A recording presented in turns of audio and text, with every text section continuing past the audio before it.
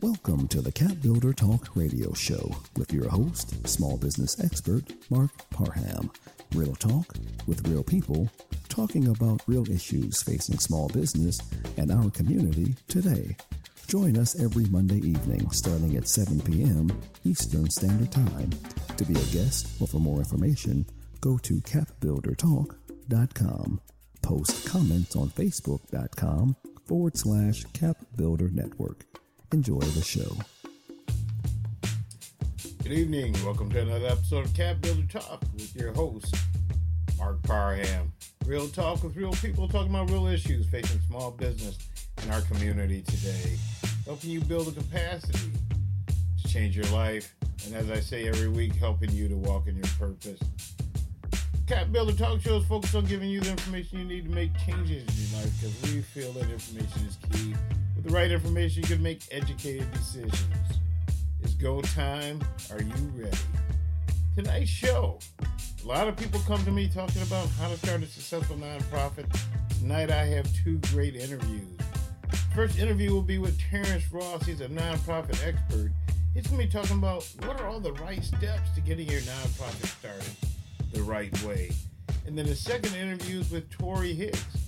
She's a philanthropic strategist and CEO of Youth Unique. She's going to be talking about how do you build the right board for your nonprofit. If you weren't here last week, we had a great show. It was on marketing your business on a local, national, and global platform. We had Michael Campbell here, CEO of Black on Purpose Television. And along with that conversation, we had Dr. Sharon Smith, the author and wellness counselor, talking about how do we get ourselves together, how do we communicate better, how do we build a stronger relationship. So if you weren't here last week, you want to go back and listen to this great show, you go to CAPBuilderTalk.com and listen to this show and many other shows.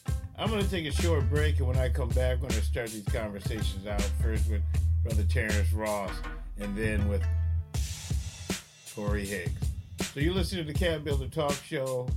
I look forward to the rest of the show. Stay tuned. I'll be right back.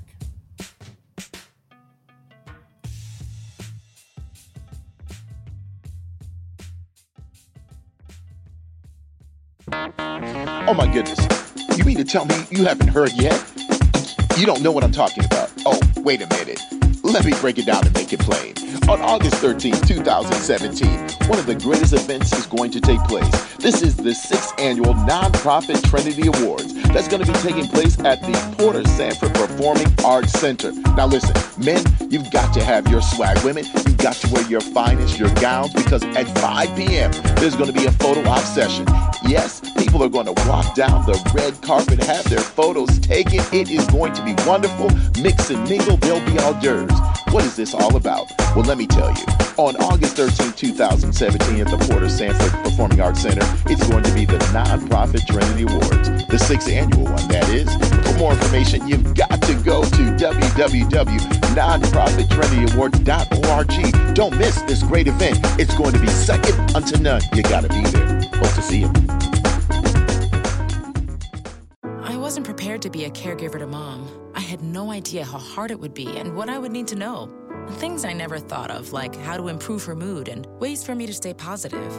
Luckily, I found the Caregiving Resource Center from AARP. It had articles about the basics, but also information about the hurdles I was facing. Caregiving Resource Center at aarp.org/caregiving. Articles, tips, and tools to help you both care for your loved one and care for yourself. Brought to you by AARP and the Ad Council. Hey, this is Marc Parham, and I'm back, CAPBuilder Talk.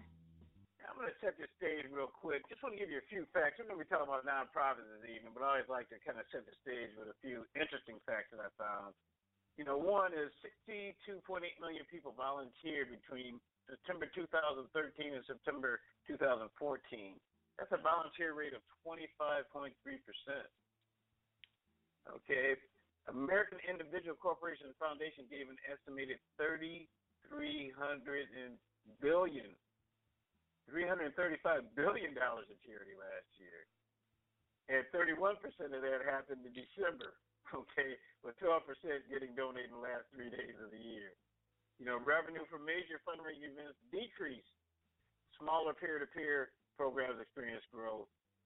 Nearly 10% of donations now come from mobile devices, and 16% are donors who support from an email. Okay? So I'm just kind of throwing some stuff out here for you. But most than half nonprofits believe major gifts are essential, but 59% do not have a major gift strategy. And the last one I'm going to bring up is 46% of nonprofits do not have a budget for technology training.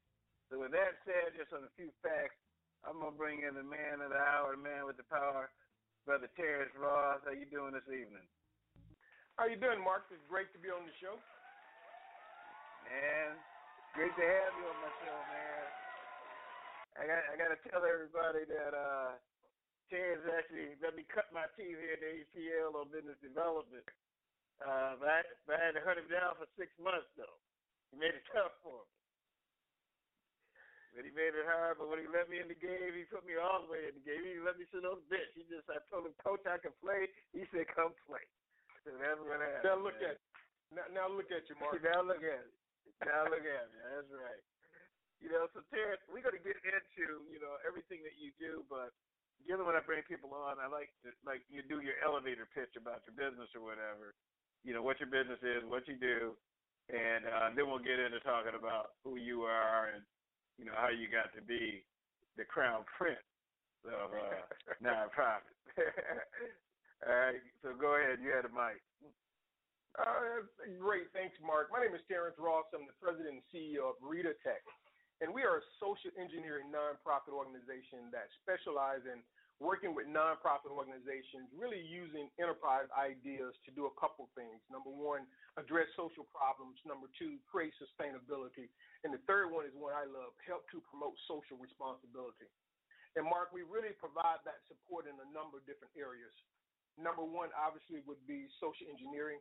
Number two, we have a wonderful array of entrepreneurship software. We also provide business development. We have a great series of training through our advanced professional education series. And then last but not least, we provide business coaching. And that's who we are in a nutshell. Wow. And that's a big old nutshell, bruh. I mean, that's really something. So, now we got about what your company does. Let's talk about you. I don't know how far back we need to go, but you have quite a history. And now, and the reason why I call you Crown Prince is I always thought Sonny was the king. Okay, but let's talk about you, your history, just your background, and why you got into this. Things like that from the nonprofit perspective. Well, you know what, Mark? I've been doing this now for about 15 years, and I really cut my teeth in a nice little city called Huntsville, Alabama, where I went to school. And a large part of what I was concerned about was really on how communities had started to make changes. What could I do to impact the quality of life for other people? And by doing so, I was also trying to find a passion for what I was doing in a way that I could make money doing it. And most of the nonprofit arenas at this point had the traditional model where you kind of beg for the money and you give away the service. But it didn't provide a lot of stability, certainly not what I'd gone to college for. And as we were starting to develop these programs, I got more and more interested in how they were not only formed, but what great work they were doing.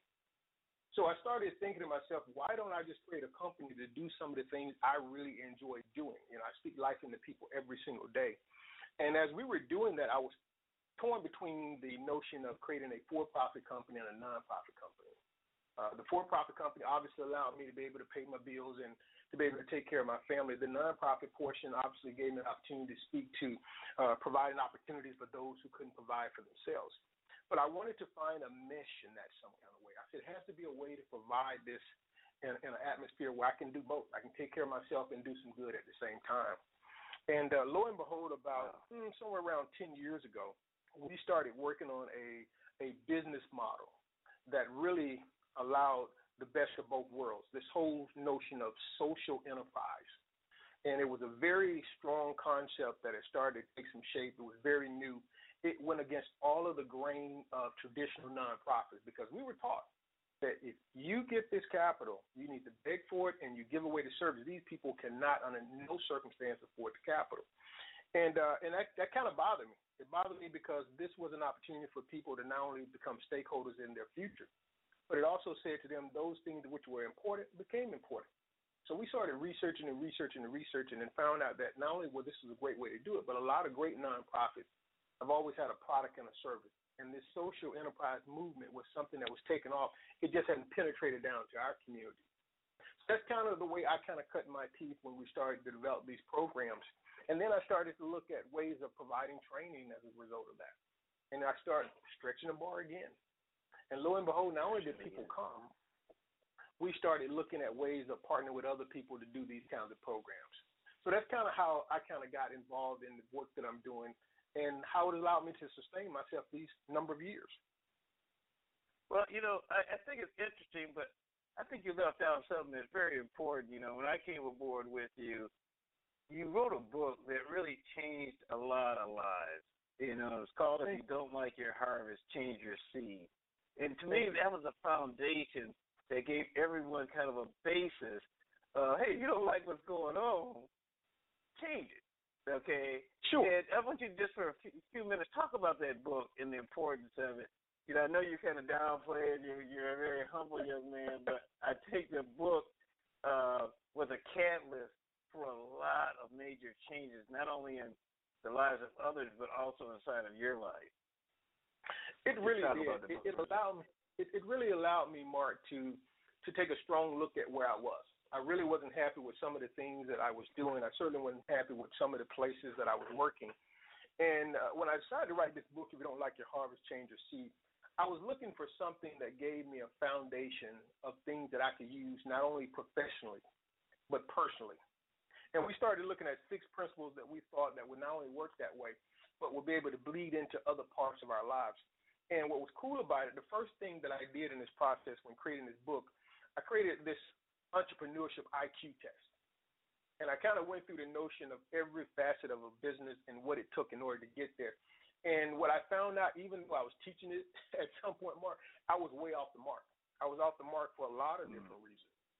And one of the things that happened as a result of that is that I got away from doing what I love to do to start working on things that only paid me to do what I did. And as I started to develop, I realized at the end of the day, I was making money, but I was miserable. Right. Absolutely miserable. Right. Because the money doesn't solve all of the issues. When you have fulfillment, when you have true fulfillment, the things that you do every day is not considered work. It's called enjoying your life at a different level. And so when we started developing this book, I started looking at things that needed to happen as a result of that. What was the very basis of making a great business? And the first thing we talked about was preparation. It was all of the things that were necessary in order to make you an expert at what you do. So I was watching a show one day with a good friend of mine. His name was Shelton Flemings. And Shelton had a great concept that he did what we call a community garden. And Shelton was on Channel 2 News, and he was talking about this community garden. And he was talking about all the things that went into starting this garden, Mark. Starting this garden. And I started thinking to myself, I was like, wow, what if I use the principles of starting a garden in the same way as the principles of starting a business? I said all of the tools necessary in order to develop a great garden could be used to develop a great business. And I literally followed that piece. I gave it some other names. The first chapter really talks about preparation, all of the things that were necessary in order to do that. The second piece, Mark, was called building a good foundation. It was the things that were necessary in order to support the stuff that you were trying to grow. I love that. Get that really soil right. You have to get the soil right. You have to get the soil right. And a lot of people don't understand the chapter 3 portion really spoke to putting yourself in the way of opportunities. Mark, this is the only time that I've ever realized that when people are going after things that are business-like, they typically take the shorter route. But if they're going with something that is going to be career-wise, they take the long route. They'll go to school, they'll go to class, they'll take the extra stuff. Right. But for a business, Mark, they just won't do it. They will take every shortcut they can think of. So they don't put themselves in the way of opportunity. One of the things I loved about the book we talked about was changing your seed. It was really It was literally doing that evaluation on yourself to say how much of this is really me, how much is everybody else, and what are the things that I need to change to make me be a better person. And when I started doing that, what was amazing about that piece, it was a seed-changing moment that happened in my life, Doc, that at the end of the day, I realized that I had not put myself in the right position. Right. I had not everything I needed to become an expert. Yeah, that's what's so beautiful about what we're doing. You know, a lot of times as we're out here teaching, we're actually learning ourselves. I mean, I keep evolving almost after every class I teach. Correct. You know, I evolve to something. I find out something new about myself. So, well, man, that's really, really outstanding. I know we got we're hitting after 9 o'clock. I'm not going to do another break because I really want to get into. People would be very upset if we didn't move in. First, tell people how they can get your book, because we gave them a little hint about it. There's a lot more to come with it, but we may touch on at the end of the show. But how can they get to this book? There are two ways you can get to it. They can go onto our website and request it at www.ritatech.org. That's RITATECH.org. Or you can call our office at 404-267-1851 and just hit extension 700, and that will get to either myself or a member of the staff, and we can get it out. All right. So now let's move into this interesting topic. I know you have this thing you're going to do tomorrow night at the Urban League, 10 things you need to know before you start a nonprofit. I don't know if we'll be able to get to all of them tonight, but let's start talking about the most important aspects of those 10 things that you have.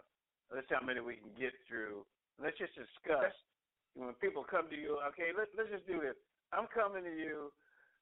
I got this big burning desire in my heart to change the world, and I want to start a nonprofit. So I come to you and I sit down and I say, Mr. Ross, please help me get this nonprofit started. What do you take me through? What are the questions you're going to ask me and make sure that I know before I get this nonprofit started? The first thing we always ask is, what exactly is your nonprofit planning to do? I think it's so important when people are starting nonprofits, they sometimes think about the passion and the activity rather than the business of the nonprofit. Because there's a big separation between something that you want to do as a part of a mission or a ministry. It's totally different from running a nonprofit. So the first thing we ask them to do is develop a mission statement that will allow people to be able to talk with you, understand what you're doing, and be able to guide your nonprofit through the business of whatever you said you're there to do. And that's the difficult part. Most people know the kind of services they want to provide, but most of them don't really know what their business is designed to do. And keep in mind, a nonprofit is a business. It's a not-for-profit business, but it is a business.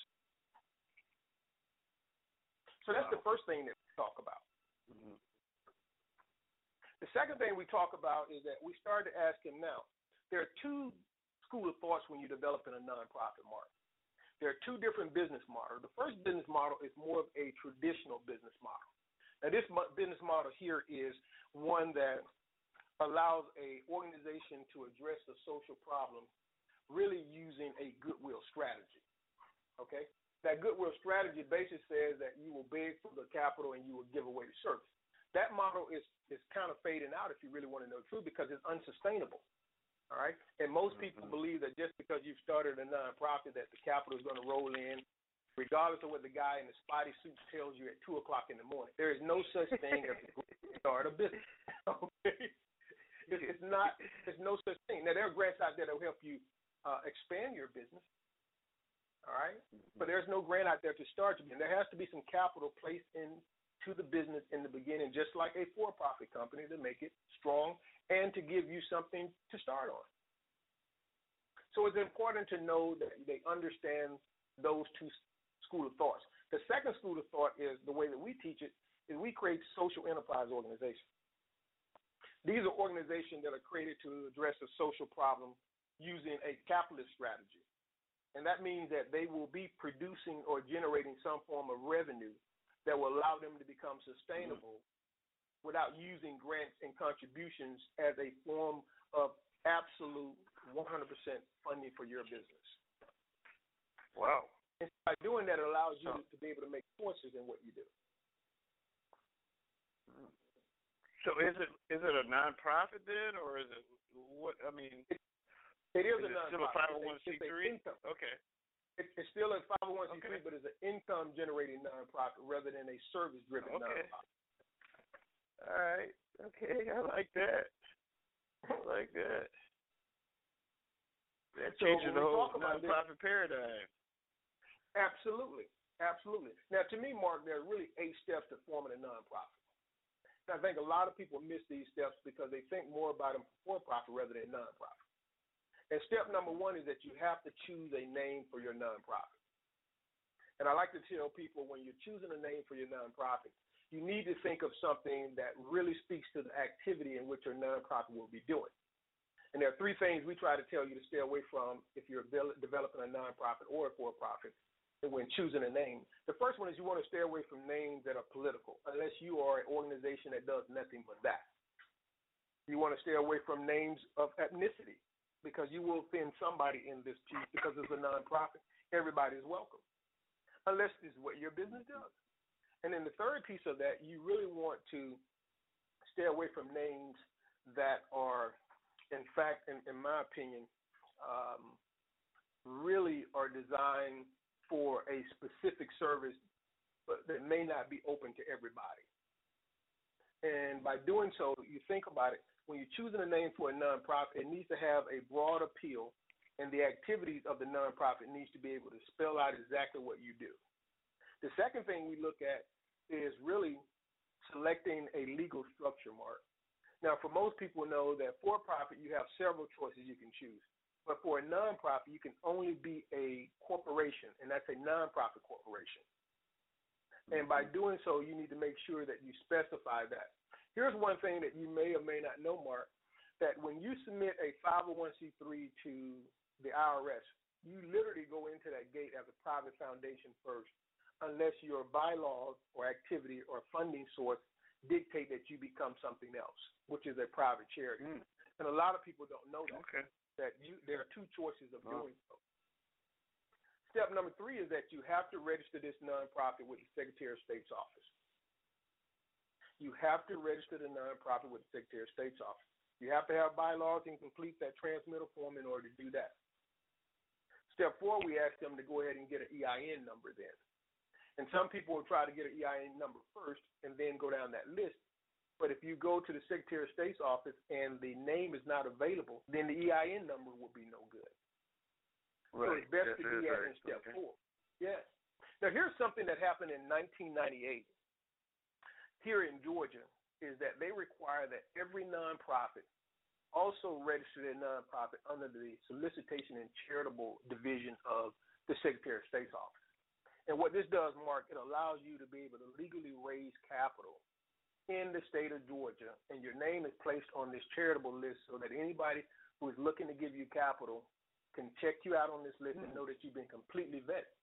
Now, a lot of people don't know. They're riding around right now with 501c3s, and they're not on this list. And believe it or not, if you're not on this list, you're not supposed to be raising capital in Georgia. You're actually doing it illegal, to be honest with you. And if somebody gave them capital and they checked on that list, they could be asked to return that capital. Wow.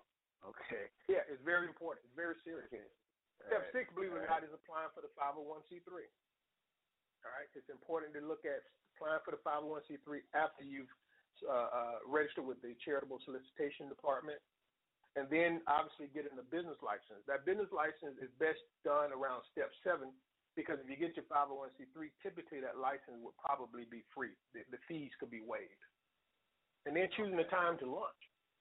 That's what's important, choosing the time really to launch. What we love about when we create nonprofits is that we create a product and a service for that nonprofit, so that while you're waiting on grants to come in, you can still be selling some of those general products and services to the general public.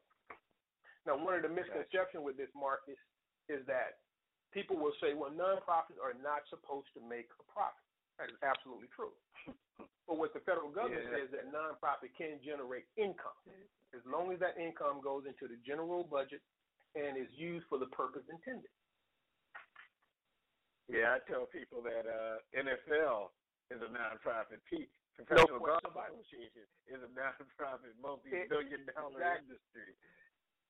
Goodwill is a great yeah, it's a great. I want to go back to the 501c3.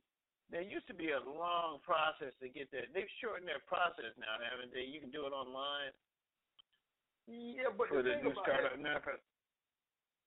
thing about that piece is, I like to tell people, it's still best to send the paperwork in, because what happens is, if you fill out any portion of that paperwork wrong, you run the risk of not only getting a kickback, but you run the risk of creating a private foundation versus a public charity. Now, both of these are absolutely 501c3s. The difference in that piece is that public charities are allowed to receive donations and contributions to support itself. Private foundation can only be funded by a single source or multiple sources, but it's done in lump sums of capital, and they're used in a number of different ways to support itself. So typically, they won't accept donations, okay? Both of them are tax deductible, but it limits what you can do with either one of them. So you need to be very careful with that. And once you receive that letter, and if you become a private foundation, it takes almost heaven and earth being moved in order to change that to something else. Okay, gotcha. Okay. So it is available. You just need to be very sure about how you fill that paperwork out. Exactly. You need to be consulting with an expert that knows exactly what they're doing. All right. Wow. I mean, you put out some interesting stuff here. I know I stopped you. I think we were at 8 or something like that. I think the last one you had was getting the EIN number. No, business license. But you want to do that after you get the business license number. Now, it's important to know that when you're developing your nonprofit, your business license has to be in the place where the nonprofit is going to be housed. Not where you're providing services, but where it's going to be housed. And I tell people, when you think about that, it could be in the city or the county, but it's where the nonprofit is going to be physically located.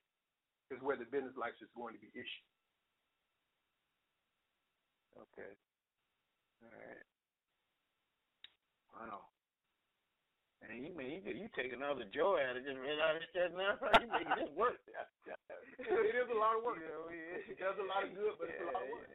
I just can't go out there and feed the homeless. You make me have to work. No, you got to do it right.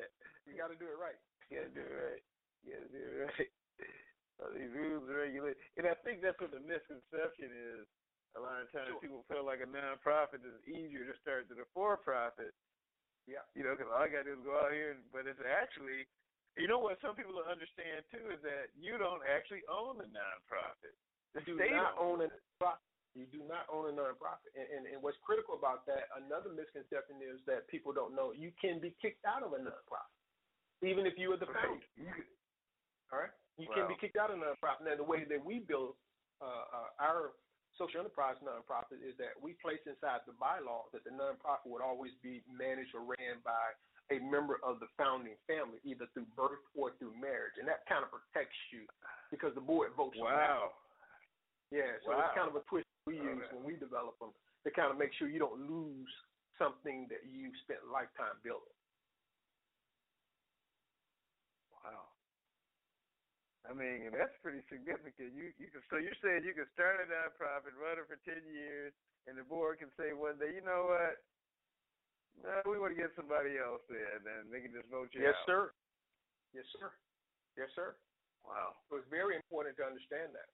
And that's why tomorrow when we get together, we're going to be talking a lot about not only these 10 things that I believe you should know before starting a nonprofit, but we're also going to talk about the importance of a board of directors. Because, see, a great nonprofit will expand their board at least 3 times, Mark. And the board of directors, believe it or not, come in 2 forms. There's an advisory board that will only lend advice to the founder on things that may be working in or outside the nonprofit. And then there are board of directors that have fiduciary responsibility, meaning they determine how the money is going to be spent. And they literally hire the president and CEO who runs the day-to-day operation. But when you're doing this and you're developing a 501c3, the first set of board members that you bring aboard are going to be people that say, hey, you know what, Mark? I love what you're doing. I'm not going to be able to participate a whole lot. Maybe I'll contribute some capital, but you can use my name to get your nonprofit started. And typically about 5 board members do that. Then the next set of board members are people who will come aboard and say, Mark, I love your mission. I'll roll up my sleeves and go to work. I don't have a lot of capital, but I do have a lot of time. And then the last set of board members will come aboard are going to be people who will write checks and say, look, I'll be able to support the nonprofit, but I don't have a whole lot of time. I can't come to a lot of the meetings, but you can count my capital in as a part of the mission. And those are great ways to expand your board. The problem, Mark, everybody goes for group number 3 first. Okay. The problem with going with group number 3 is that you have to make sure that all facets of your nonprofit are not only working like a well-oiled machine, but you have to be able to read every single thing that you're doing. And if you can't do that, you could lose that person who will be able to write capital because they don't think you're ready. Wow. Yeah, they don't think you're ready. Wow. Yes. So it's very important to know how the board of directors will impact what you do. Oh, man. You got my head hurting, bro.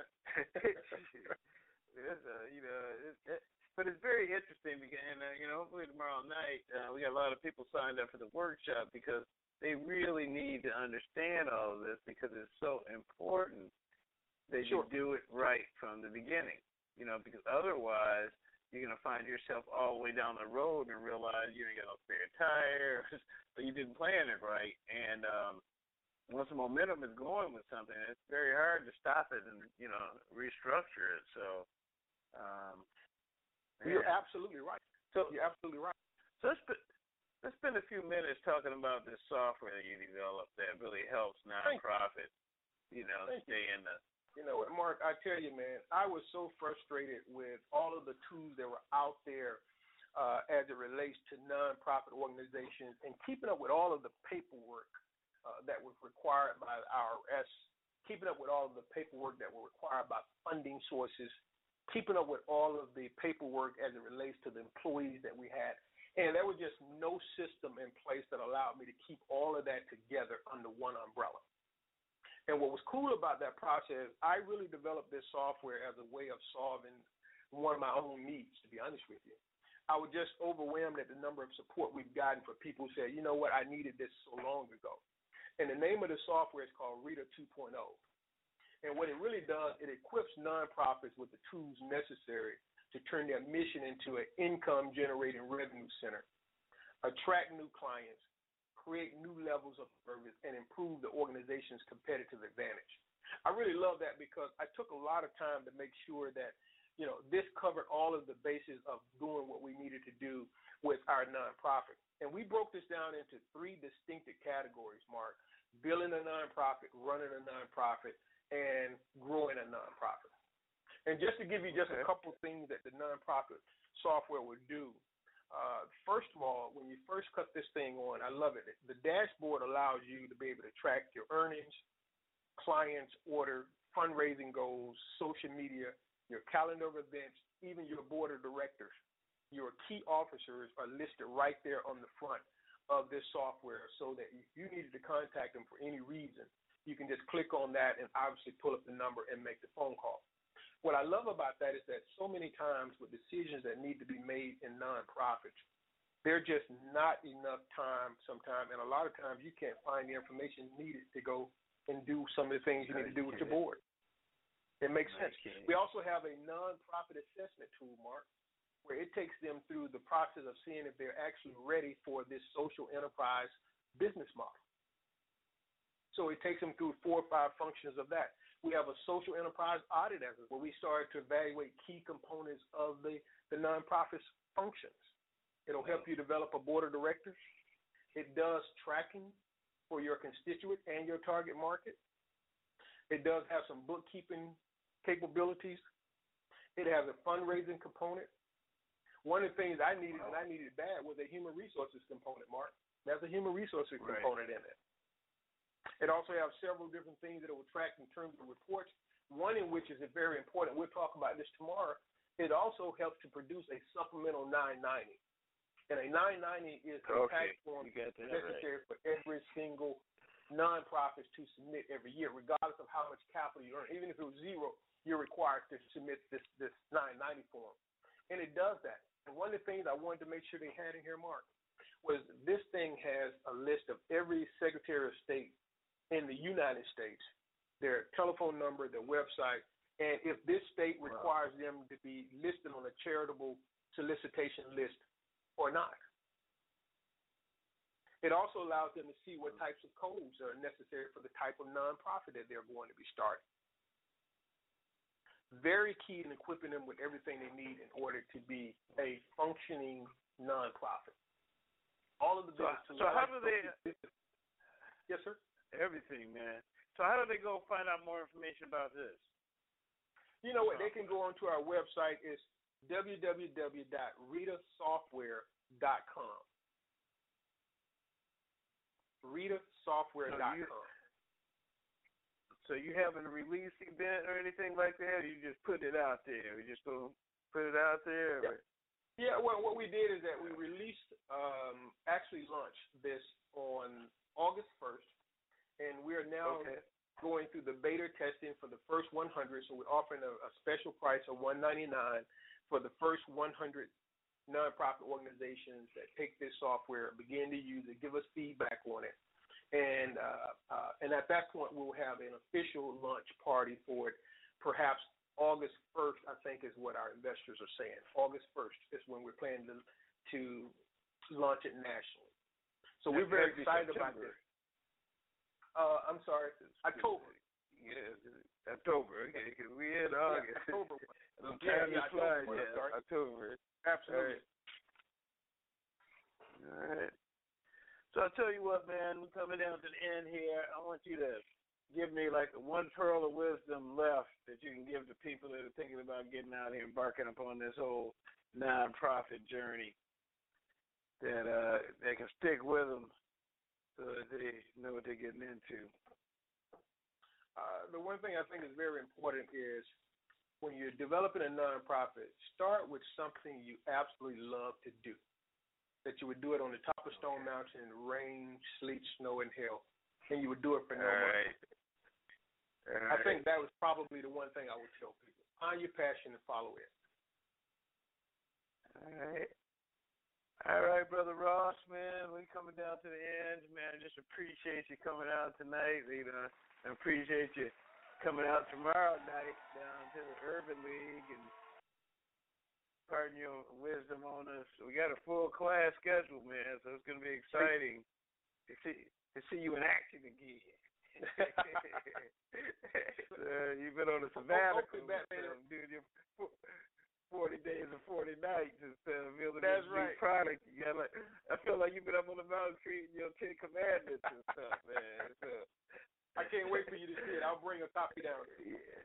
All right, man. So I'm excited. So, man, thanks for coming out tonight. I look forward to seeing you tomorrow evening and taking these people on a nonprofit journey. Yes, sir. Thank you again for having me, Mark. All right, man. So I'll talk with you later. Thank you. All right. So once again, people, as I said at the beginning of the show, you're going to learn something tonight. I mean, I know he talked, and you will need to go and listen to the playback on this so you can understand everything that he said. I'm going to make sure tomorrow that I actually will pull out his interview by itself and send that out so you all can listen to it. So you've been listening to Marc Parham, CAPBuilder Talk, real talk with real people talking about real issues, trying to help you change your life, trying to help you build the capacity to change your life, helping you learn, helping you experience, and helping you do. I look forward to our next encounter, and that'll be next week, Monday night. I'll talk with you later. I wasn't prepared to be a caregiver to Mom. I had no idea how hard it would be and what I would need to know. Things I never thought of, like how to improve her mood and ways for me to stay positive. Luckily, I found the Caregiving Resource Center from AARP. It had articles about the basics, but also information about the hurdles I was facing. Caregiving Resource Center at aarp.org/caregiving. Articles, tips, and tools to help you both care for your loved one and care for yourself. Brought to you by AARP and the Ad Council. The average time a resume spends on an HR manager's desk is 7 seconds, and most of them are tossed aside. Now imagine if one of those resumes belonged to Yasmin, who was living in a shelter, juggling 3 jobs. I had to be resilient. That's something that you can't teach. We rely so much on a resume, yet it could never tell the full story of someone who had to be independent and take initiative. And that's how I handle every project I get. Discover new ways to develop great talent at gradsoflife.org. Brought to you by Grads of Life and the Ad Council. Hey, this is Marc Parham, and I'm back. We're going to go into a segment now, which is the main topic for this show, is developing a board for your nonprofit. And it's a very important factor that a lot of times people overlook. You know, I was going to do an article about, 8 steps to take before opening your doors, but I'm going to tell you what, one of the most important aspects about starting a nonprofit is lining up the right board. Because in your bylaws, it's the most important document of your organization that outlines everything and how you're going to do business.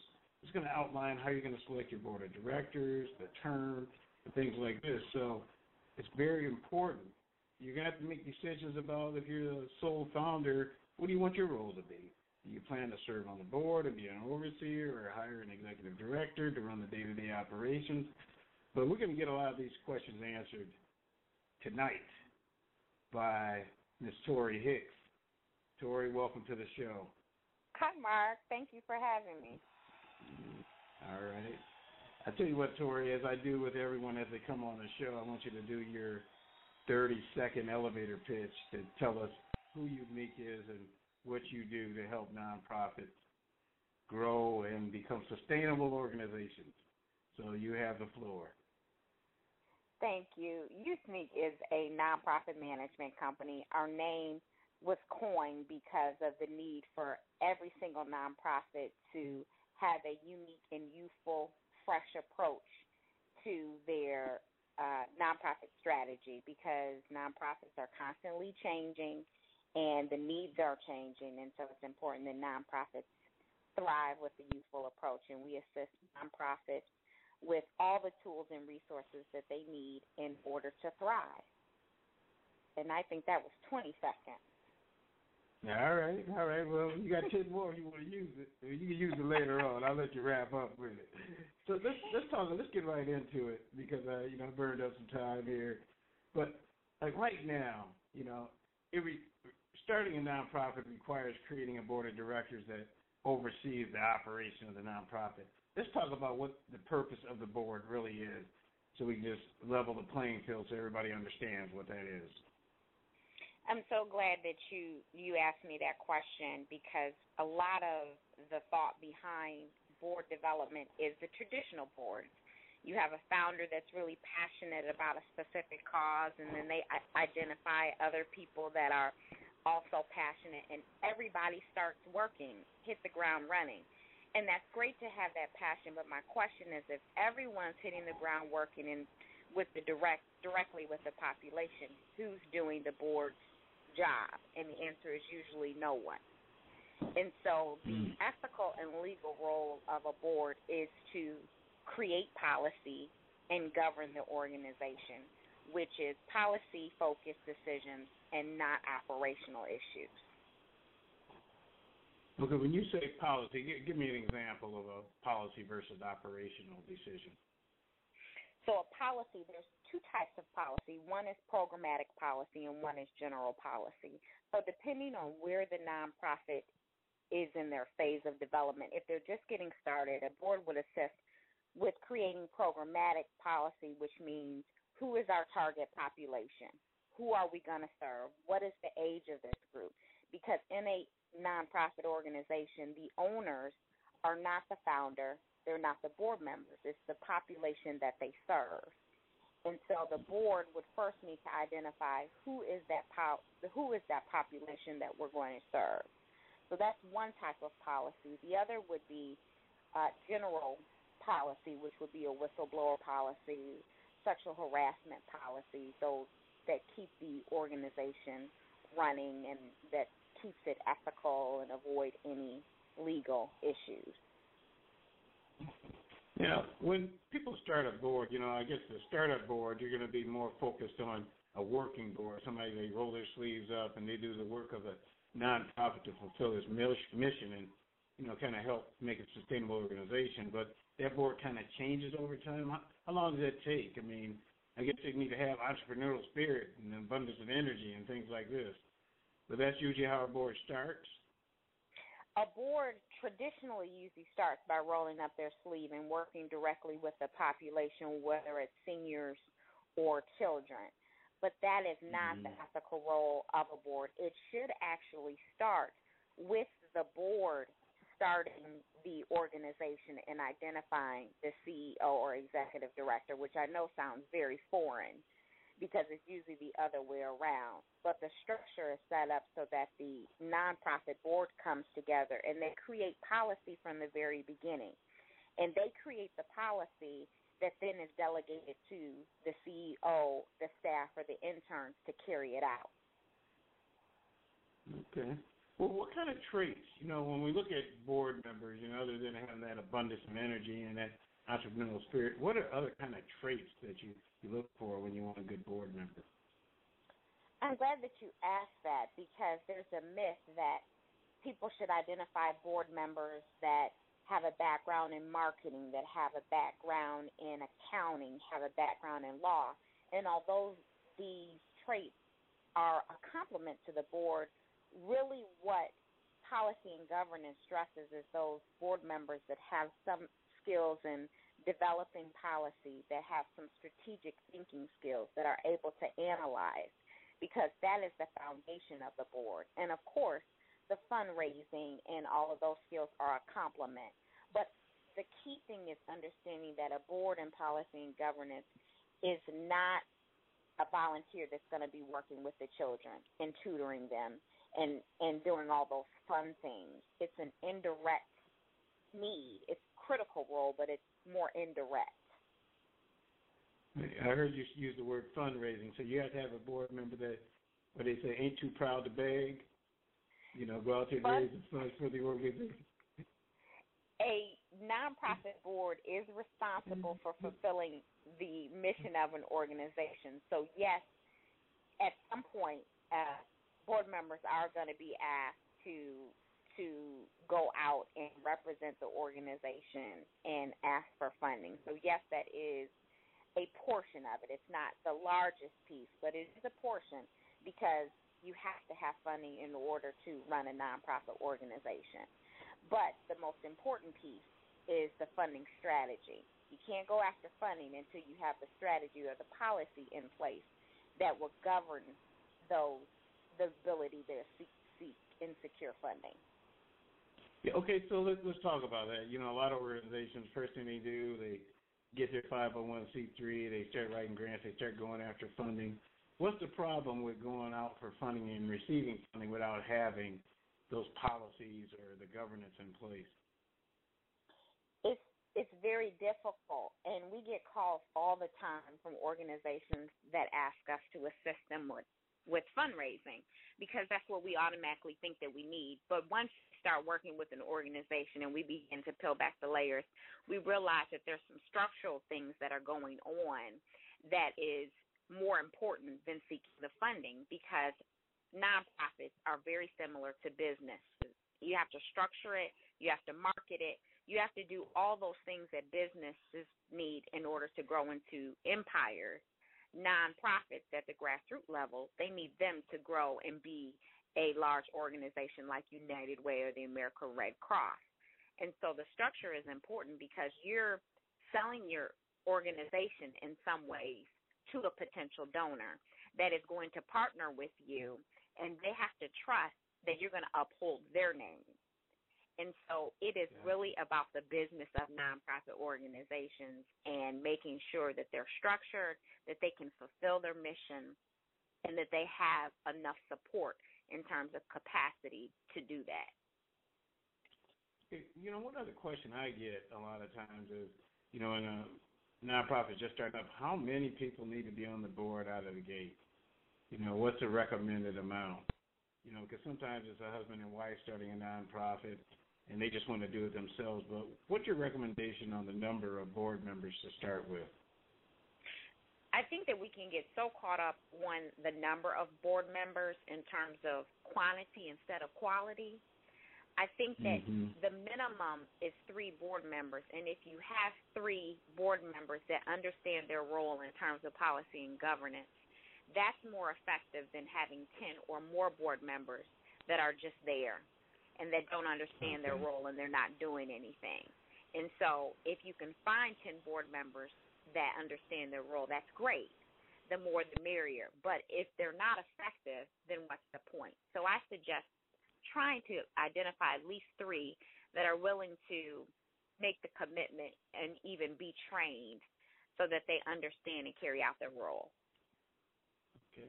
Now, does a nonprofit need a business plan? Because a lot of times I talk to people and they go, no, I'm just going to get out here and save the world. And they don't feel they need one. They're just going to write grants and write proposals. So what's your feeling on business plans for nonprofits? If you don't have a roadmap, you don't have direction. And there's no realistic steps in order to achieve the goals or fulfill the mission. It is imperative. It's one of the first things that we do, and we just call it a strategic plan. That's one of the first steps to giving a nonprofit a realistic roadmap and then being able to share the plan with others. I mean, nowadays in terms of charity and fundraising, people are so skeptical because there's so many scams. And so you have to prove that your organization is in a good position in order to make good use of funding and support, because it's just challenging now. It's challenging.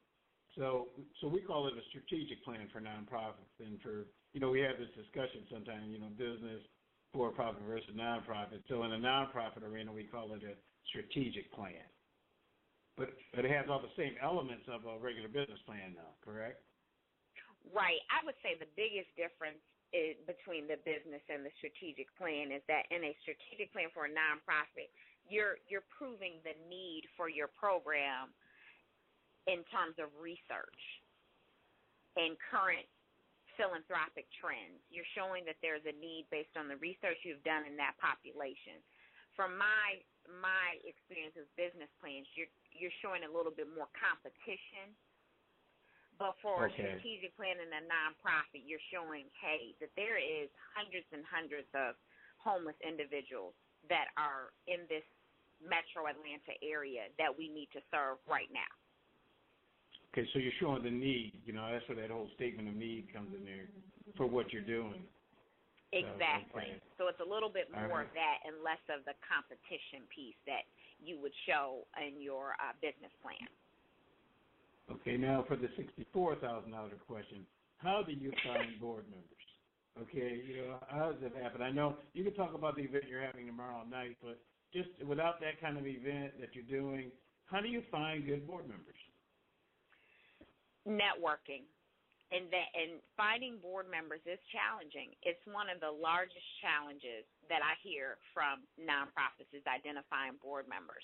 And I think it's partly because we think that we need these specific skills in board members. So we think we need, someone that represents from Ford, or we think we need this. But really, a lot of board members are in our network, are in our circles. These people are committed. They may not have the extensive backgrounds, but they're committed and they're willing to be trained. And so we look for board members to say, I have a passion about this mission, and I'm willing to be trained on policy and governance, because most people are not trained in policy and governance. And so really looking into your circle, doing a peer-to-peer, looking for board members and getting out and networking and saying, these are my needs. We need some committed board members, diverse board members. So I like the fact that you said the committed board member can be trained. So if they have a commitment to the mission of the organization first, organizations like Youth League can come in and train them on how to properly be on the board. Yes. And sometimes it's better that potential board members have not had any previous board experience because they're more open to the concept, because policy and governance in most eyes is very non-traditional because we're used to putting our board members to work. We're used to giving them a mop, and giving them a book and giving them all these things. So sometimes it's better to have a committed person that may not have had previous experience get trained and understand it the correct way. Okay. Well, let's talk about your event that you're going to have at the Apex tomorrow evening. And, you call it a board mixer. So what's going to go on here? We're going to be mixing it up, Mark. No, I love doing these because it's in a relaxed, kind of fun environment. You have potential nonprofit board members. You have NPO leaders there, and you give them an opportunity to speak to each other, to talk to each other about their needs.